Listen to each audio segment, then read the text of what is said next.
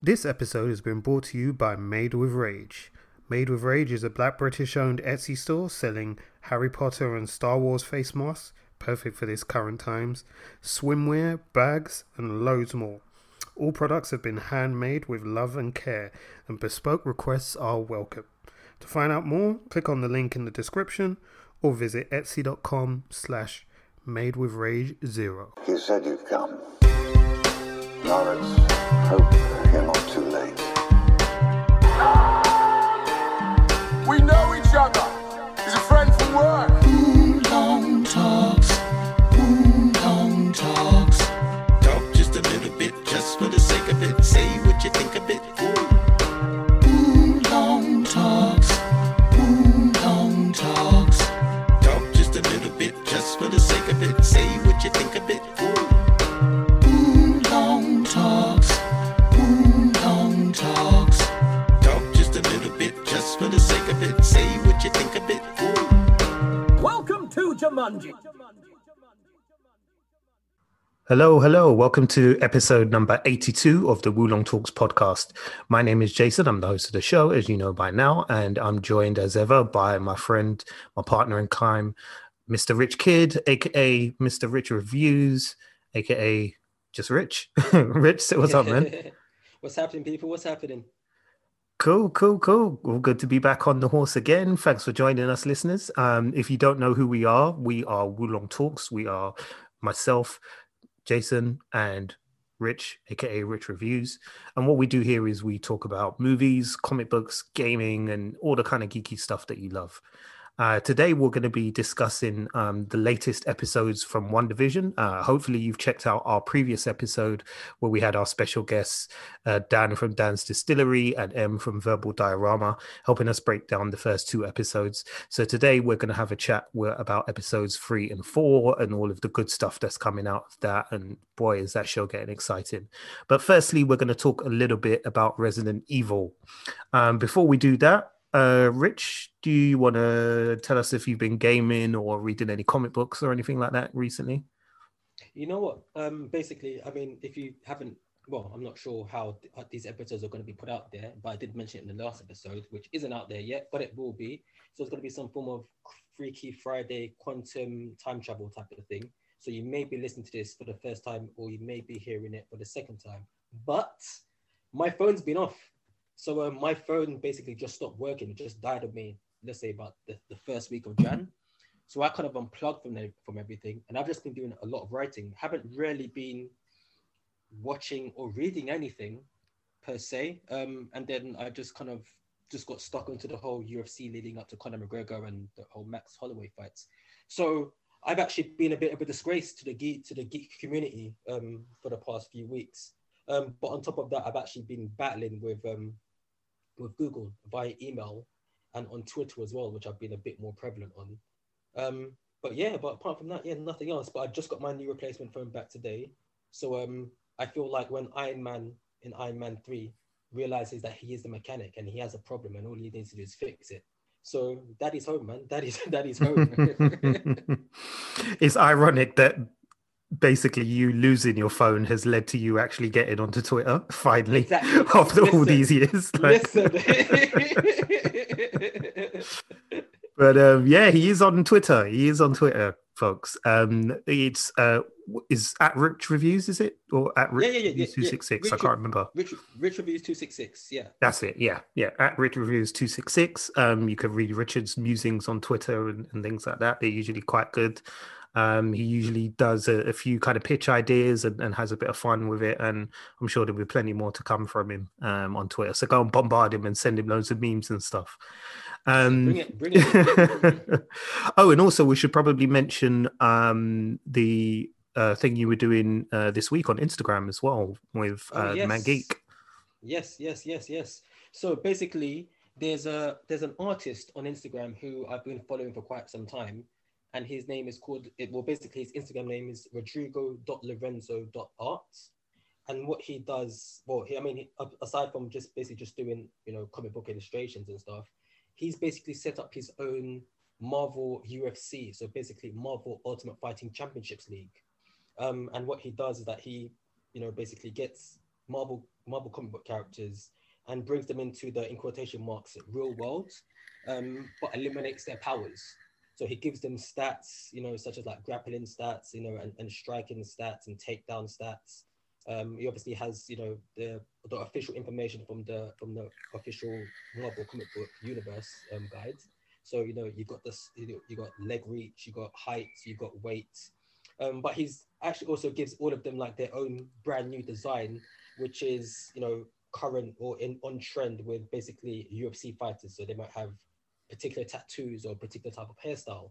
And then what he does then is that he creates a weight division, throws everybody to that weight division, and then he starts to pair them up. And then he puts the votes out on Instagram and social media.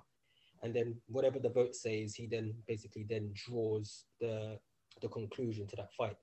So I thought to myself, while watching UFC the past few weeks intently, because I don't have a phone as well, one of the things that I found interesting, and I'm sure this is the same thing about, like, you know, I mean, you can still attest to this, Jason, you know, people that watch wrestling, is never just the match that is great. It's the lead up to the match, and it's the, you know, it's the breakdowns that people bring to the match. So I just thought to myself, you know, because the Mank Geek always messages me when this Lorenzo guy posts up a new contestant, how we go into these deep conversations. So I thought to myself, let me just do like an Instagram live where basically, you know, we do a breakdown of each character, and you know, so basically whether it be their history and the characteristics that they have from the comic book, take some of those, bring that into the actual UFC championship that he's doing, and then see how we think the fight should play out. So we had our first episode on Thursday, and it went quite well. And yeah, so I mean, yeah, I was quite happy with it. So what we'll do is that on my Instagram and on my Twitter, I will post up when we're gonna do our new episode.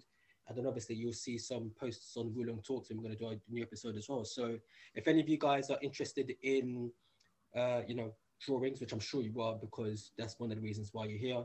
And if you're interested in Marvel, which I'm sure you are, because that's the reason why you're here. And if you're interested in fighting in any way or form, doesn't necessarily have to be UFC, you will find this interesting, because we do go into quite a bit of depth in regards to styles and how these styles are linked to, you know, these particular characters. But yeah, give us a shout. Yeah, awesome, man. I have to say, listeners, I got to check out the first Instagram live chat with them, and yeah, it was a lot of fun. So if you're into comic books and you're into UFC as well, then it's a match made in heaven for you. So definitely make sure you go and check that out. I think you can still see the one they recorded this week. It should be on Rich's IG page, I believe. Yes, But is, yeah. he'll let you know at the end of this show how you can find him on IG and check that out. But definitely do so if you've got an Instagram account, because yeah, man, it's a lot of fun, and we're trying to figure out a way that we can hopefully spread those videos further. So watch this space, and we'll do a little bit of digging and see if there's a way we can get that out to the wider audience as well, because I think it's worth it, and as I said, it's a lot of fun. So yeah, look out for those. All right, well, let's kick off, man. Firstly, you said we're going to talk a little bit about Resident Evil 8, aka Resident Evil Village. Last week we got an official launch from Capcom for the new installation of the long-running survival horror franchise. I know there's a lot of Resident Evil fans out there. You know, myself and Rich have played the games, and we're somewhat fans too. So we thought we'd give you our kind of 2 pence worth, I guess, on what we saw and what kind of things Capcom is promising. First of all, though, Rich, I think we probably can't even have this discussion without talking about the elephant in the room, or shall we say the big vampire lady in the room. As you've been kind of unplugged from the internet, I don't know how much of this you've been picking up over the past couple of weeks, but when the first trailer dropped for Resident Evil 8, it featured a character quite prominently in there that the internet has dubbed Big Vampire Lady. More specifically, it's kind of become a viral sensation, and people, and I somewhat shamefully include myself in this, have basically fallen in love with this character, and perhaps want to do very dirty things with this character. Say it with your chest, Jay. Say it with your chest.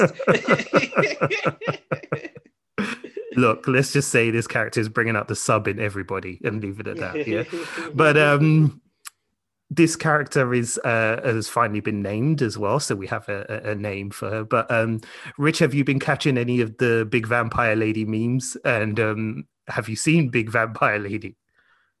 You know, I have seen Big Vampire Lady. Is this the lady with the wide brim hat, with the big hat, putting on the red lipstick? Yeah. Yeah, you know what? She's a bit slim for me, but she's a hottie still.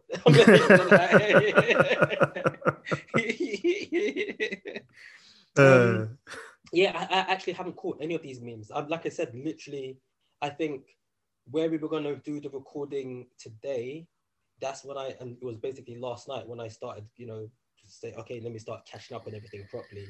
So you know, the only geek thing I've actually been doing this past few weeks was geeking out on, like I said, watching the UFC and that guy Lorenzo's art page, because what I didn't want to do is get so plugged into other forms of media and then, you know, come across some spoilers or something and then not being able to talk about it or tweet about it myself.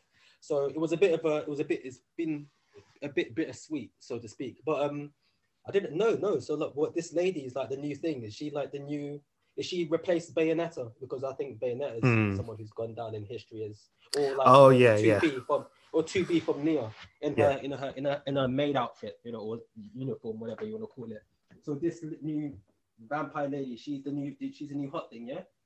She is very much touching parts of the nerd community that other characters can't reach at the moment. There's been a lot of inspiration as well. Some people have decided to cosplay as this character and pulled off some really stuff and really good cosplays. And, you know, a lot of artists have been inspired by it as well.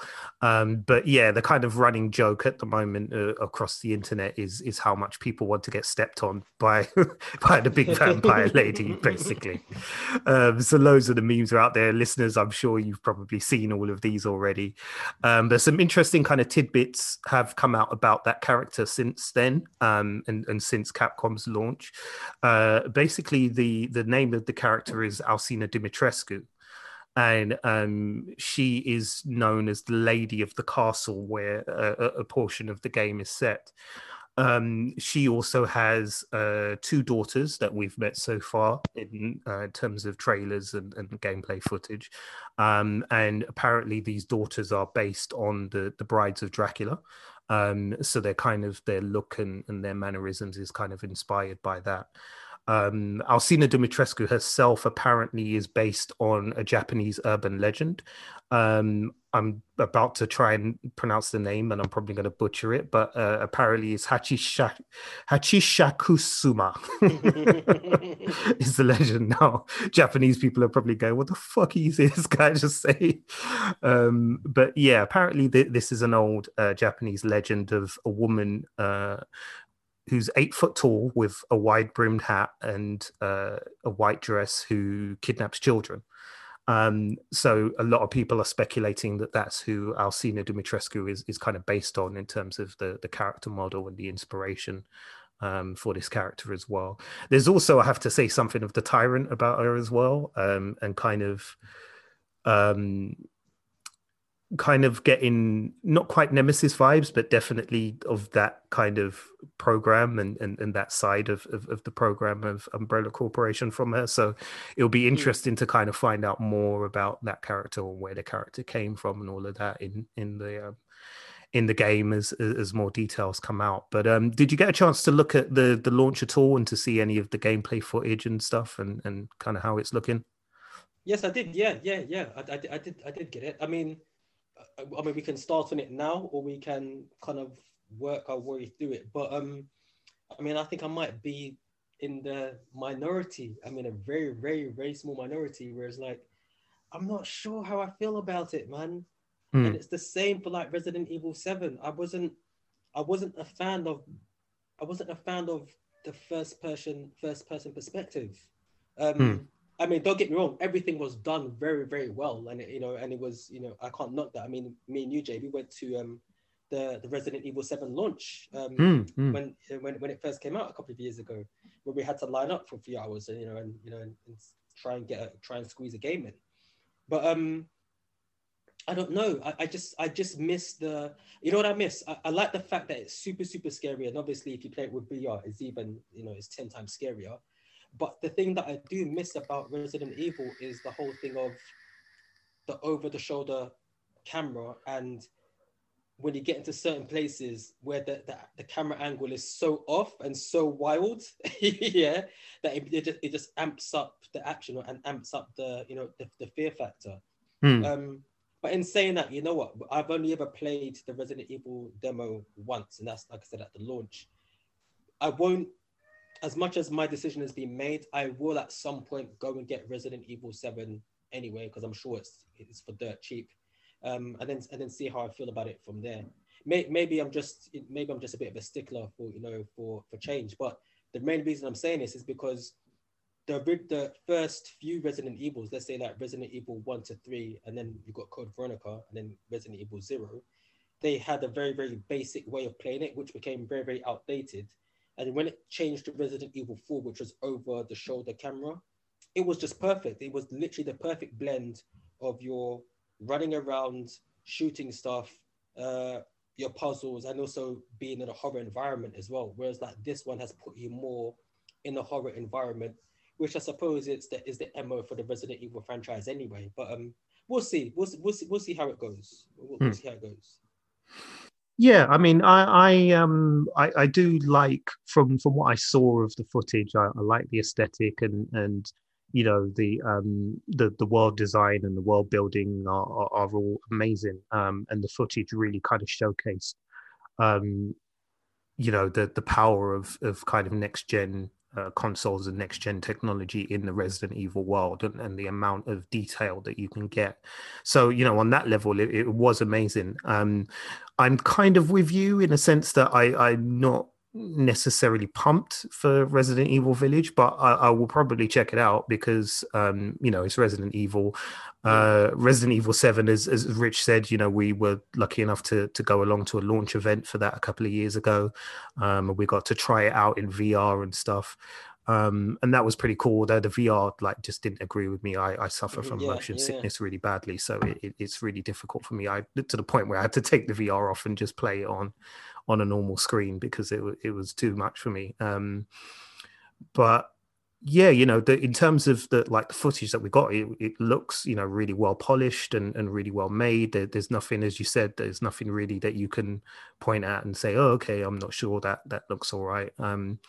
They've got some good mechanics in there. I like the guarding function, which apparently is going to be needed in this game because you'll come under attack quite heavily from your enemy. So you'll have to know when to guard and when to dodge as well as kind of stand and shoot. So that might change up the experience a little bit. But I know what you mean about the shift from from third person to first person. It's it isn't quite the same. And I guess in a way you kind of have to take into account that, times change and, they want to try and do something different. So it's like, okay, cool. We get that. And I suppose you can make the argument that in being done in first person mode rather than third person, they're trying to immerse you even more into the story and the world and things like that.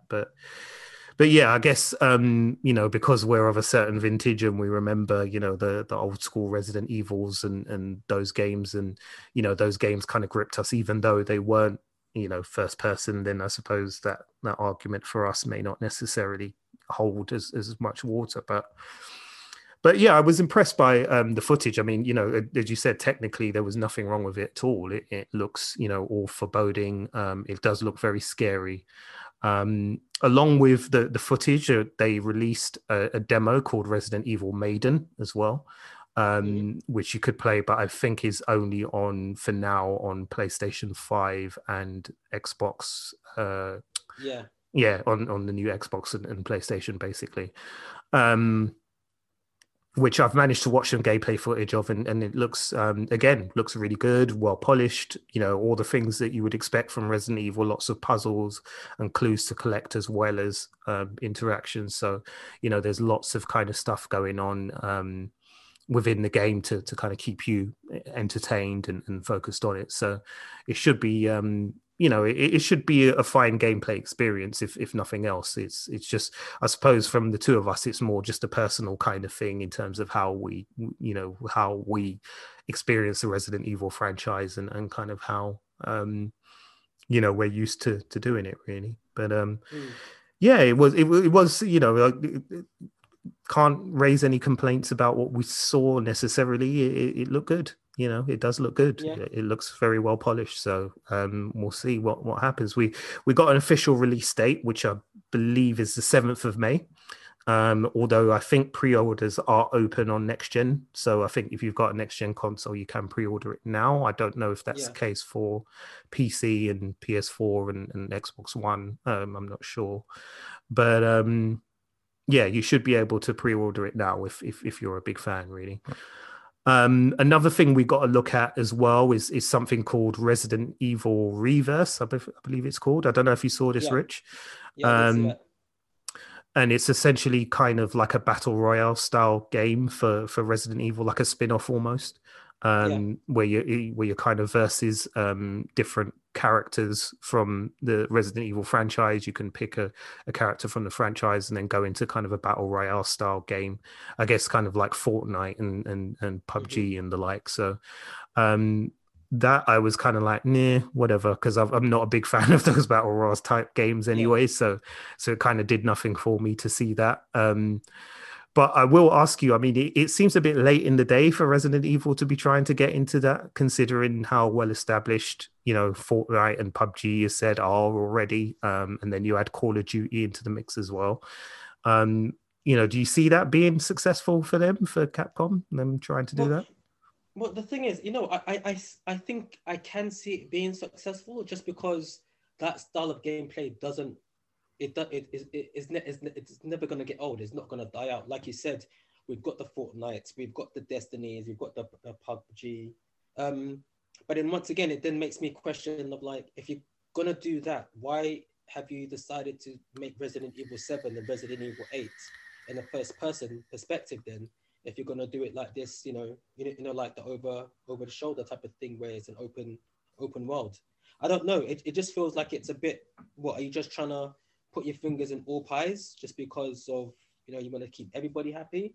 Yeah, I mean, as much as I'm a Resident Evil fan, that game isn't going to interest me. The same reason why Uncharted, the Uncharted 3 open world Roman fighting game didn't interest me. And it's not because I'm not a fan of those games. Like, I'm a big Destiny fan, as you guys know. It's just, I think games like Resident Evil and games like Uncharted, what makes them so special and so intimate is that you're caught in this storyline, and that's it. Like, I don't want to be Chris Redfield and, like, you know, get thrown into an arena and then somebody's the tyrant and then all I got to do is just be able to get over here and shoot this person and then wait for the next game to load up. No, I want to be able to participate in a storyline, and then once I've defeated this person, I want to see the cutscene. I want to see the progression of the story. So it did not interest me in the slightest. And I don't know, like, watching the whole, you know, like the whole Resident Evil, because I think it's their 25th anniversary as well. Or yeah, watching everything, I just felt really lost. Like, there was nothing there for me to say, oh my God, I'm so glad that, you know, that Capcom have taken their fingers out their asses and I'm making things a bit better. I didn't feel that way in regards to quite a few things, man. Yeah, I mean, as said, Reverse, I just on a personal level, I don't really see that appealing to me as such, because I'm just not a massive fan of that type of game. And I would agree with you, to be honest. I think the appeal of Resident Evil and games like that is the story. You know, it's because their storytelling is so good. That's what sucks you in. So if you remove that element from the game, and you effectively just make it a battle royale game, is that going to work really with the characters that they've got? But I mean, maybe it will be, as you said, because it is popular. And I totally accept that I'm an old man and I don't like change. I like things to be the way they are. So it's entirely possible that there's this massive audience out there that's going to lap it all up, and I'll just have to sit there and play my Resident Evil 2 still. But yeah, no, you're right. I mean, the considering it is the as you said, the 25th anniversary of Resident Evil, it's surprising that the presentation as a whole seemed a little bit flat. I mean, I know obviously we're in a COVID world, so there's restrictions on what you can do, and you try and do things as much as you can. But watching the whole presentation, I was a bit like, what? That's it, really? So. It's the 25th anniversary of one of your greatest franchises, and that's what you're going to do. It just seemed weird to me. So I don't know, but yeah, as a part of the as a part of the presentation, we also got a snippet of the Resident Evil animated series that they're working on with Netflix at the moment as well. And when I say snippet, I do mean a snippet. I mean, I thought we might at least get a teaser trailer, but nah, they literally showed you one frame and was like, yep, this is what we're working on with Netflix. See ya. and then bounced out. So we can't even really talk about it apart from the fact that Leon looks pretty snazzy in a blue suit, and that's about it. That's literally all we can kind of comment on with that. I mean, I hope that we get a good series. I guess you're hoping the same thing, Rich. I don't know if you've got any expectations of that.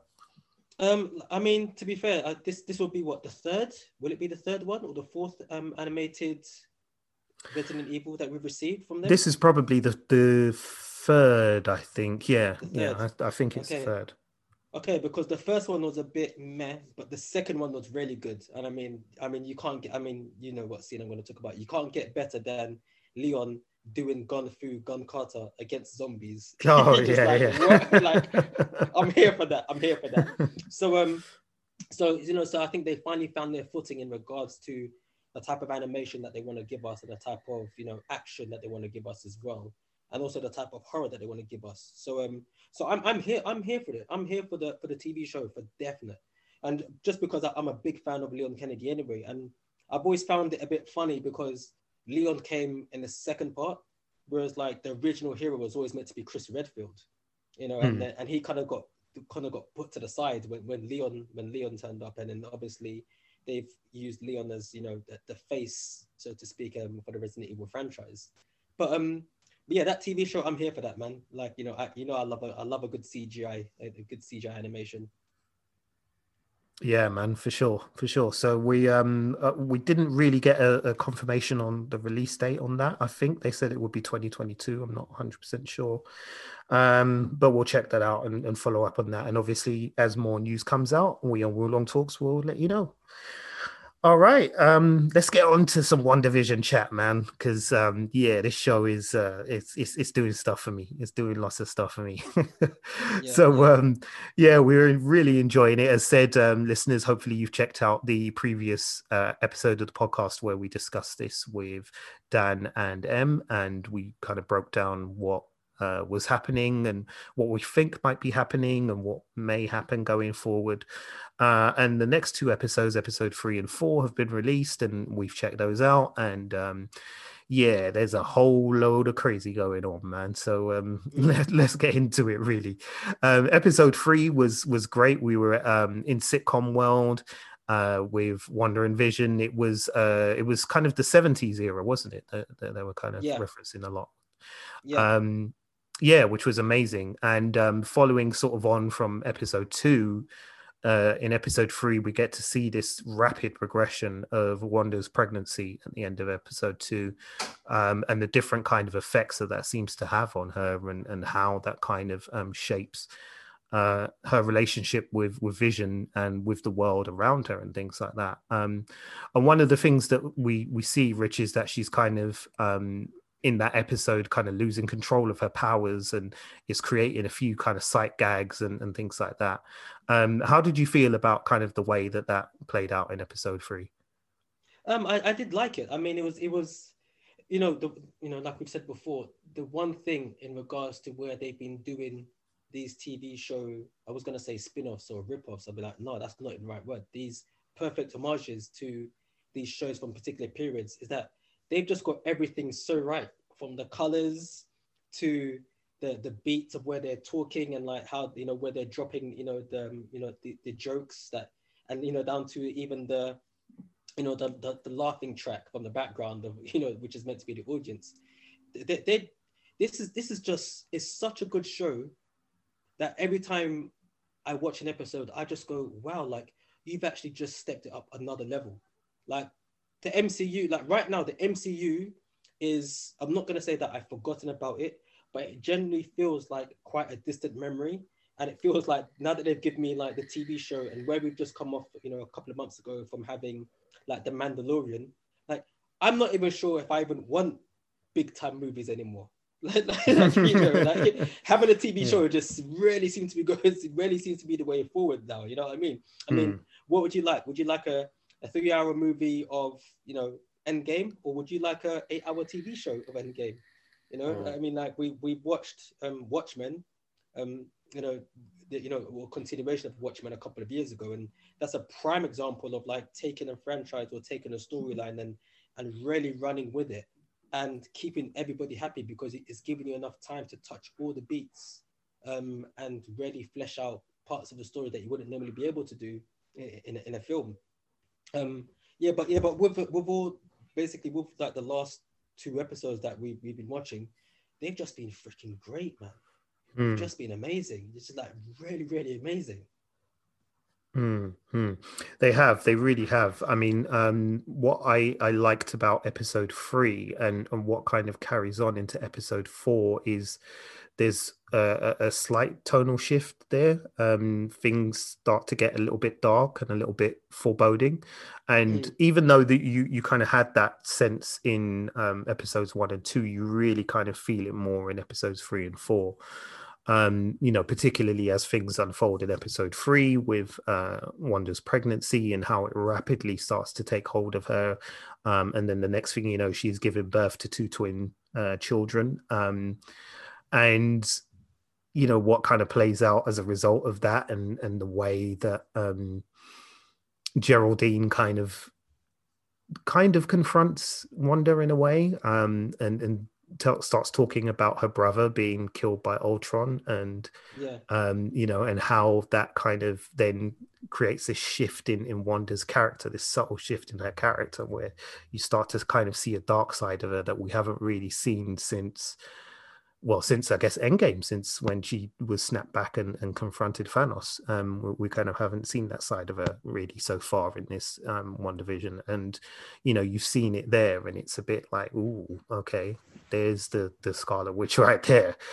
You know, and also obviously the things that are happening with like Herb, who's there, you know, drilling down the wall instead of cutting the branches and the grass in the garden, and then the conversation that Vision has with Agatha and sorry, not Agatha, Agnes and Herb, you know, and the way that Agnes is kind of like, you know, where's Geraldine? Like, where is she? And Vision's like, why? And she's like, well, you know, she don't have no house. She's kind of come from nowhere, and all of that kind of built up the tension in that episode, and made you think, okay, clearly, you know, they're aware something else is going on. And it always seemed like Geraldine didn't quite fit. And I think it was M who said, you know, in the previous podcast recording, when we were talking about the previous 2 episodes, she was talking about how, you know, Geraldine was clearly kind of making things up as she went along. And it was clear that she didn't kind of seem to understand where she was, or kind of, not that she didn't understand where she was, but that she was clearly somebody who was not quite of this environment, you know. Now we kind of get answers as to why in episode 3 and 4, which is amazing.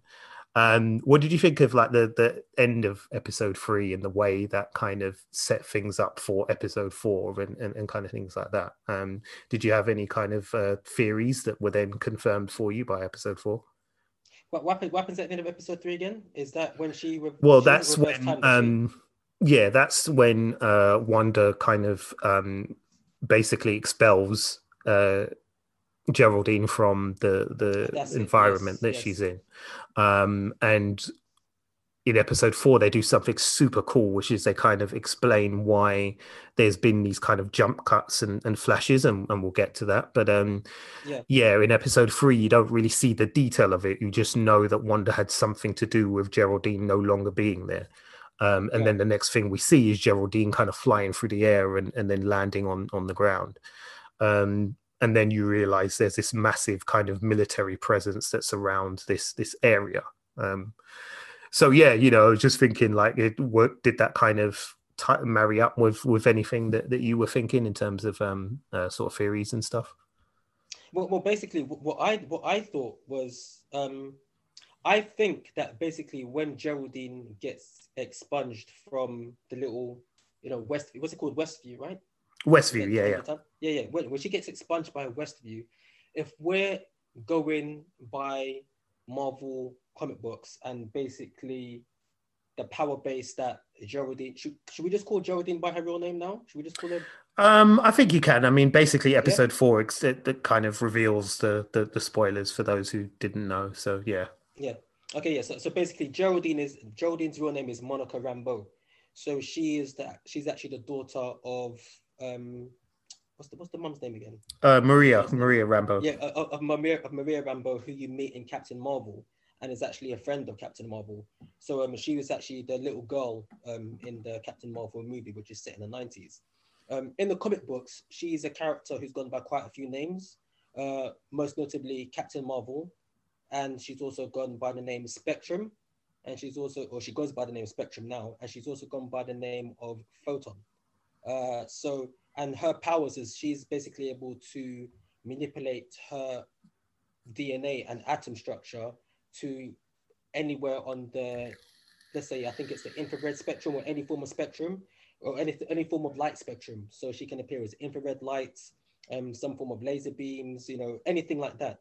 So what got me thinking is that when she gets kicked out from Wanda's little town, which is basically just one big, massive television signal of somewhat, so to speak, I think that it basically alters with her genetic makeup. And this is how she gets her powers, if she does get powers in the end. So that's what I got from her getting kicked out. And that's the only thing I could think of as to how she would get these powers. And I think it would be a reverse of what has actually happened in Marvel Comics. Whereas when Wanda says no more mutants, she gets rid of mutants. Whereas like in this universe, I think Wanda may actually be able to kickstart the genetic makeup of certain people in this, this Marvel or the MCU, where people have the latent ability to have powers. So that's my theory just from episode 3 and what happens at the end of episode 3 and what I think is going to go forward. And if it does happen to go forward in that way, I think that could be one of the reasons why and be what we're going to see later on down the line. Yeah, it seems like they're definitely kind of seeding things for the future, and it would be interesting to see if this set of events is the kind of spark that ultimately leads to Monica gaining the powers that she does. So yeah, it would be interesting to see how they deal with that in the remainder of the series. But yeah, the ending of it was just fantastic, because it finally confirmed at the end of episode 3 that the kind of thing that we'd suspected all along, which was that this was a fake world that had been created, that Wanda and Vision are existing in. And then in episode 4, we really kind of start to get some reveals, because we start to learn a bit more. We get confirmations of the existence of SWORD as an organization, which we kind of talked about in the previous podcast. And we got some nice kind of throwbacks as well, and kind of links to the MCU through SWORD as well, because there was you probably saw it, but there was the picture of Monica's mother up on the wall. Yes, And the yes. new director basically saying that, you know, her mother had started Sword, that she was the one who kind of founded Sword as an organization. And that, you know, that was pretty cool, because that obviously would make sense, you know, logically going by what her experiences would have been in Captain Marvel and meeting the Skrulls and things like that. That obviously would have, you know, set her on a path to use her military experience and her experience in Captain Marvel to then go down the road of setting up an organization like Sword. So yeah, that, you know, I thought that was pretty cool. But what I loved was that opening scene, the scene in the hospital in episode 4, where you Yeah, get to yeah. see for the first time, I think, in the MCU, really, people actually, you know, returning after the snap, after the initial events that occurred in Infinity War, where Thanos, you know, wiped out half of existence within the universe. You know, the visual effects of that scene were amazing, where they kind of reversed the kind of dusting that happened, and everybody Yeah. suddenly starts coming back. That was awesome, and the way it was done as well in the hospital was amazing. So that was a kind of cool callback. And as said, we got lots of callbacks in this episode, because we also got the return of two characters that I think are, you know, kind of cult favorites. We got the return of Agent Jimmy Woo from the Ant-Man franchise, who's a really fun character, and also somebody who's got a great history in the comic books. And Rich, I know you were saying a little bit about how Jimmy Woo actually plays quite an interesting role in the MCU comic book. So for those who don't know kind of the character background, just explain a little bit about who he is. Basically, he's like the Oriental James Bond in Shield. And what I was saying to Jason as well was, as much as I did like the introduction of him in Ant-Man and the Wasp, I did feel that they did play him a bit too much for like the jokey aspect of it. Whereas like in the comic books, he's, you know, he's good at his job. You know, he's the type of person that Nick Fury would call on and be like, okay, listen, Agent Woo, we need you to go and do this. There's been quite a few stories. I mean, the last story that I actually read with him was actually a mini series, and it was him versus the Winter Soldier, and it was where Agent Jimmy Woo had to keep I think it was like a Russian scientist under protection, and they awoke the Winter Soldier to basically go and eliminate the scientists, so you know they could still try and have the upper hand in regards to Hydra. And I just really like him as a character, and his appearance in this did, I think what it did, it hammered home for me, and I think it should hammer home for anybody else that's watching this, is that as much as he's there for shits and giggles, he is somebody that technically is good at his job, and that's the reason why he is there. Whether he needs to go and get help from Monica, you know, or he needs to go and get help from Darcy, who we're going to talk about in a second, he is good at his job, and there's a reason why he's part of this organization. The one thing I did miss out quickly in regards to episode 3 was the clothing that Monica Rambeau was wearing in the 70s episode, which was like the white puffy sleeves and the blue vest.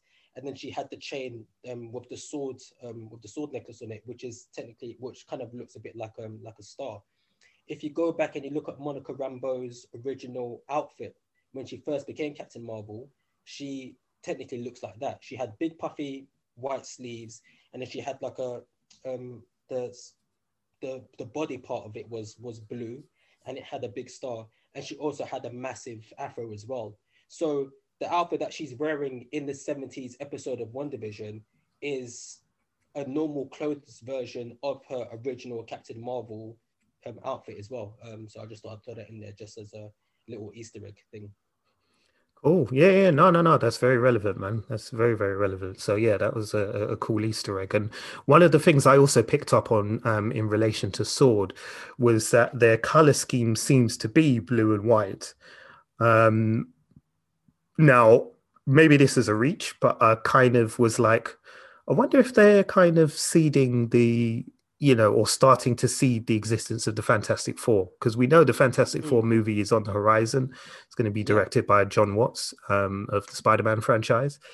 But that kind of seemed interesting to me, especially because when Monica turns up in episode 4 at Sword and she's greeted by the acting director, Hayward, I think his name is. they're discussing kind of an astronaut program that's not going so well, apparently.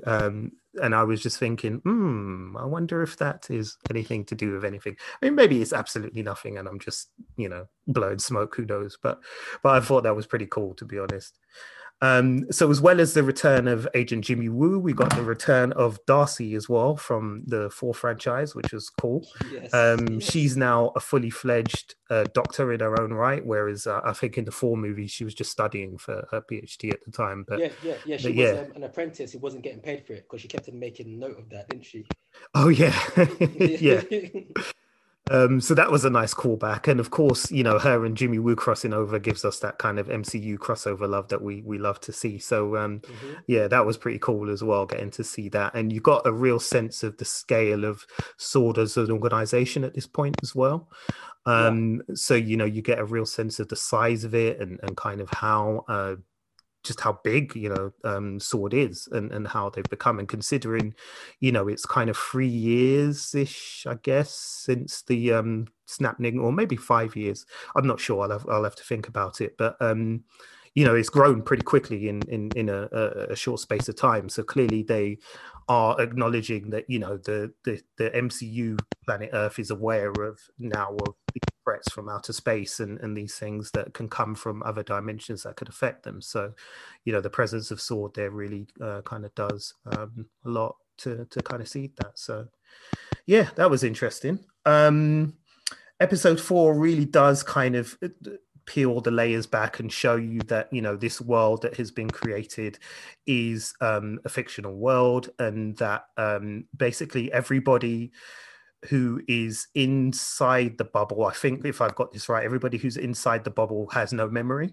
So their memories have been wiped, so they can't remember that there is another world outside this world and things like that. Whereas people on the outside are saying that the town of Westview is not actually called Westview, it's called Eastview.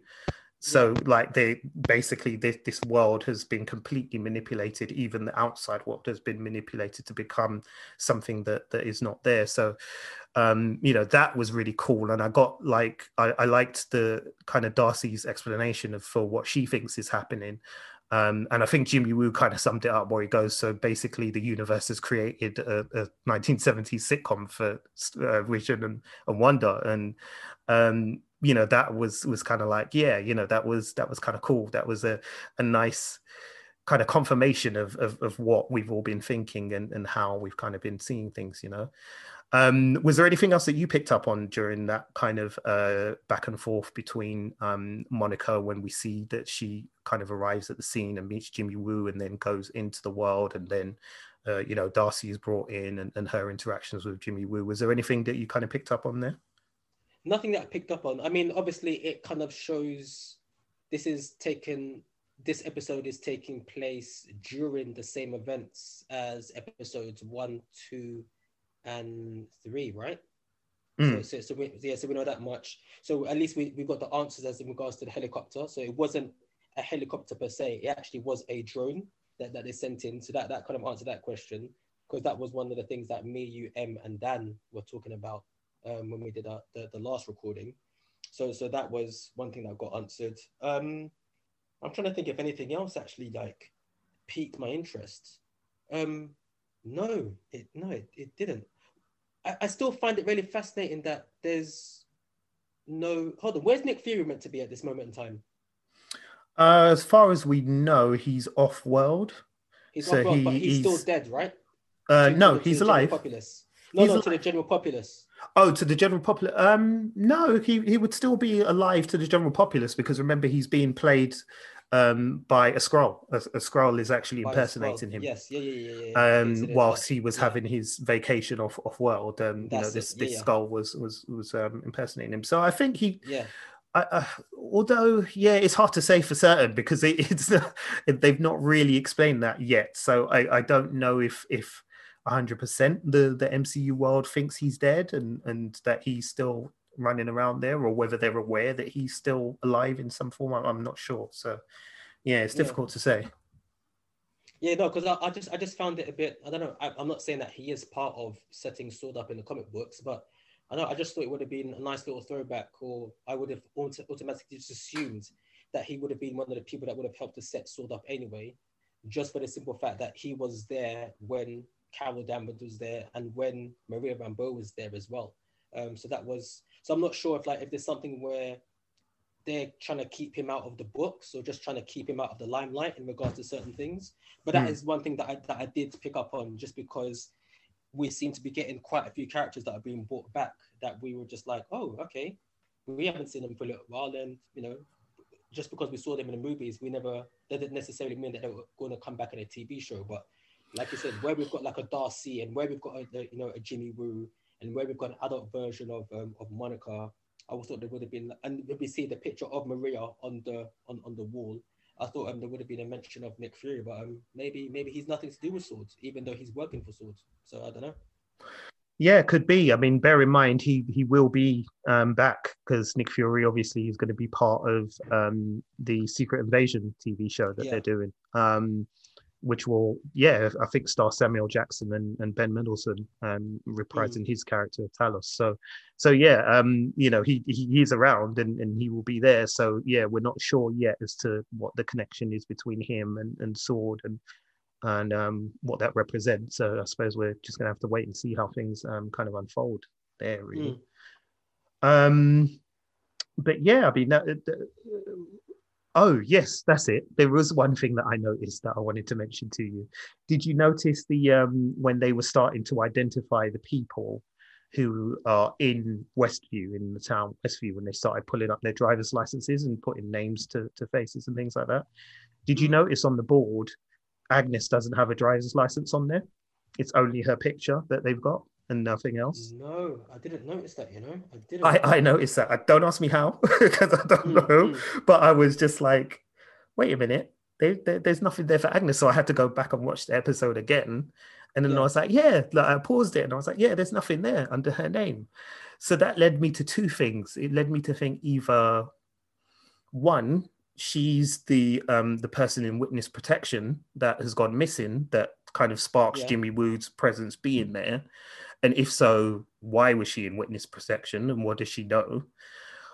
Or two,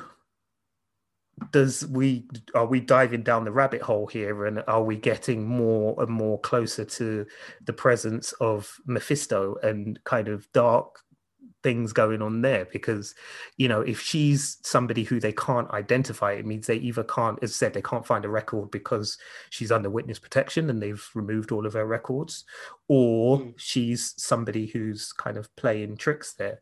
And another thing that led me to do that is I don't know if you saw at the end of the episode, they had they've released like a promo for the next episode 5. And there's a scene where it looks like it's set in the 80s, and Wanda and Vision and Agnes are in this scene together, and something seems to go wrong, and then she goes, oh, let's just take it from the top, and walks away like she's very much aware that she's on a film set, if you know what I mean. She's very much aware that this is not real. And at the end of episode 4, we get the revelation that it's Wanda who's controlling everything, and or certainly appears to be the one who is controlling everything and is in control of this environment and manipulating this environment. But if that's the case, how comes Agnes knows that, and how is she able to say, okay, let's just take it from the top and walk away? Because in theory, she shouldn't be able to do that if it's Wanda who's controlling everything that's happening. So that kind of made me think like, ooh, like maybe there's something more going on there. Again, maybe I'm just going wild. I don't know, but yeah, it just kind of sort of got me thinking about that, So that was pretty cool. I thought as well. Was there anything else? I mean, the director, I don't know about you, but I kind of felt that director was giving me vibes that he's a bad guy. Of who? The director of Sword. Yeah, it did feel he did feel that way. It just felt a bit false, didn't it? Like everything, like the kind of the kind of fake warmness, and when he was talking to Monica at the beginning about, I'm an acting director and I shouldn't be director, it should be your mother, and all that. He was laying it on a bit thick, and I was a bit like, And then kind of when they get to Westview, If you remember, when they figure out that there's a television broadcast going on, he just ups and leaves. He's just like, okay, make sure you get everything sent to HQ, and then off he goes. And I was like, hold on a minute, where are you going? You're like the director. Why are you walking away when they've made this big discovery? Unless there's something else that you know, or you know, maybe he's serving somebody else. And I've seen people online say maybe he's Hydra, and maybe he is.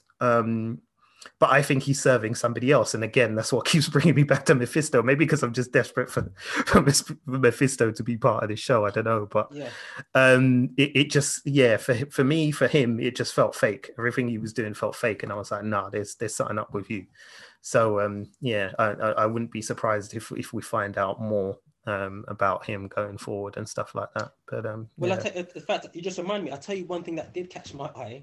I think it was in episode 3, the episode when Wanda was actually having the baby, and there's a scene when she's having her labor pains, and she does the whole, you know, the electricity outage or the shortage throughout the town, and it goes to one of the houses. And I think that's whose house was that? Was it Dottie's house that it goes to? It's Dottie's house. Yeah. So basically, Dottie comes in and goes, "Oh, you know what? Do these earrings make me look fat?" And then basically, it's Dottie's husband sitting in a chair, and then he answers the question, and then he looks at the screen almost as if he breaks the fourth wall when I think he says something to crack a joke. But one of the things that I did notice is that behind him, to what would be our left, which would probably be his right, there's a lamp, and the lamp has 2 twins, which I think are like Romulus and Remus, which are 2 twins, which are from, like, you know, I think Roman mythology or Roman history or something like that. Yes, Roman mythology. Yeah, it's Roman mythology, right? So you've got that, and then obviously you get the 2 twins that are born in that episode as well. But the newspaper that the guy is reading in the chair mentions something about Hydra, but it kind of like has a play on words in regards to the blurb. So like something about a Hydra fountain or Hydra pump or something. Oh, I think it's a fire hydrant. Yeah. It's a fire hydrant, but they folded the paper back, so it just says Hydra. Yeah, exactly. Yeah, and then he looks at the screen, and like I said, and he's the first person to break the fourth wall that I know of in this show. So I was thinking maybe it's one or two things. Maybe he could be Mephisto. And that's the reason why he's able to break the fourth wall and look at actual audience. Or maybe they are just playing into the whole, you know, the way how they're telling jokes for that particular period where he's breaking the fourth wall. But that's one thing I did notice straight away, because it just seemed like such a random shot or to be put into the show, especially for the simple fact that it was such a fleeting moment. I think that scene lasted like a few seconds, didn't it? So yeah, so I was thinking that maybe he's a Hydra agent who's been sent in there to try and also, use Wanda as a weapon, the same way how Sword have gone in there to try and deal with Wanda in some way or form. Or maybe he actually is Mephisto, and putting a big bad. If Mephisto is the big bad in this TV show, isn't necessarily somebody that we're gonna see from the get go. Maybe he's gonna be the person in the background. It's like watching an episode of Columbo or A Touch of Frost or something. Sometimes the main bad person isn't necessarily the one that you see all the time. He's just that one in the background who you think who's not important. He's like a red shirt from from Star Trek. So that did catch my eye as well. Yeah.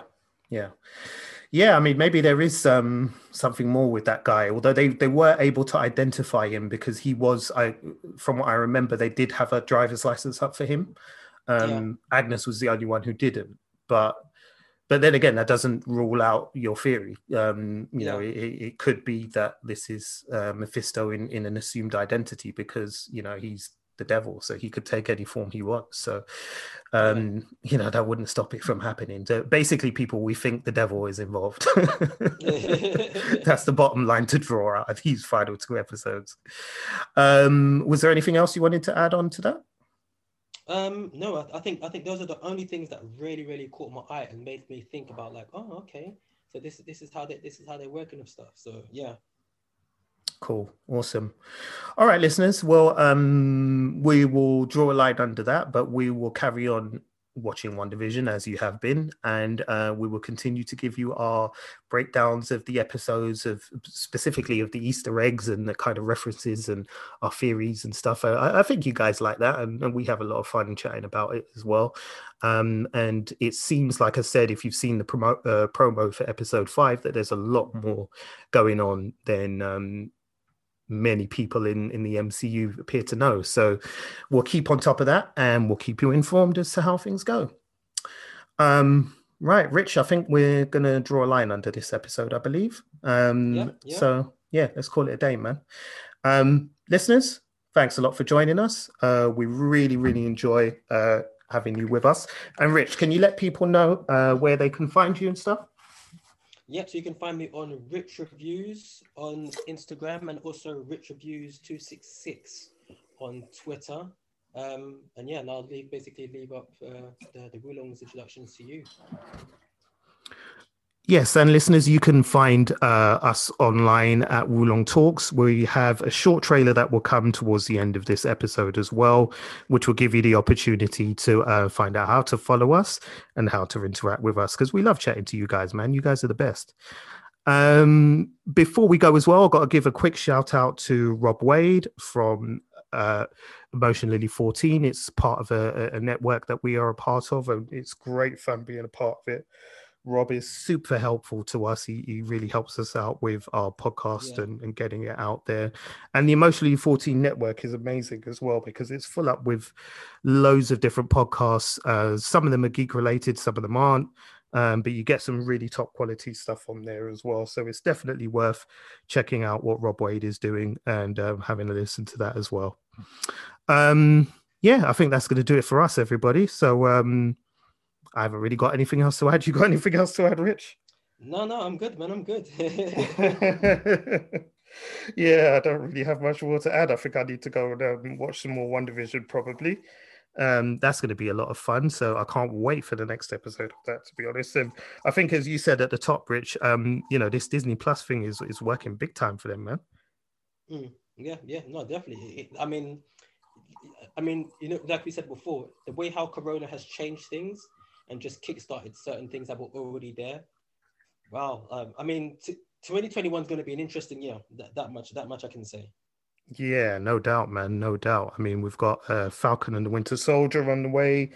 We've got Black Widow on the way as well, which, we're still not sure whether that's going to appear on Disney Plus or not, but it'll be interesting to see how Disney choose to play that out, considering what's happening with the world and stuff. But yeah, as I said, it's going to be amazing, man. Amazing year. So we'll keep you informed either way, listeners. But as I said, we're going to bring this one to a close. So I'm going to say good night. Rich, say good night.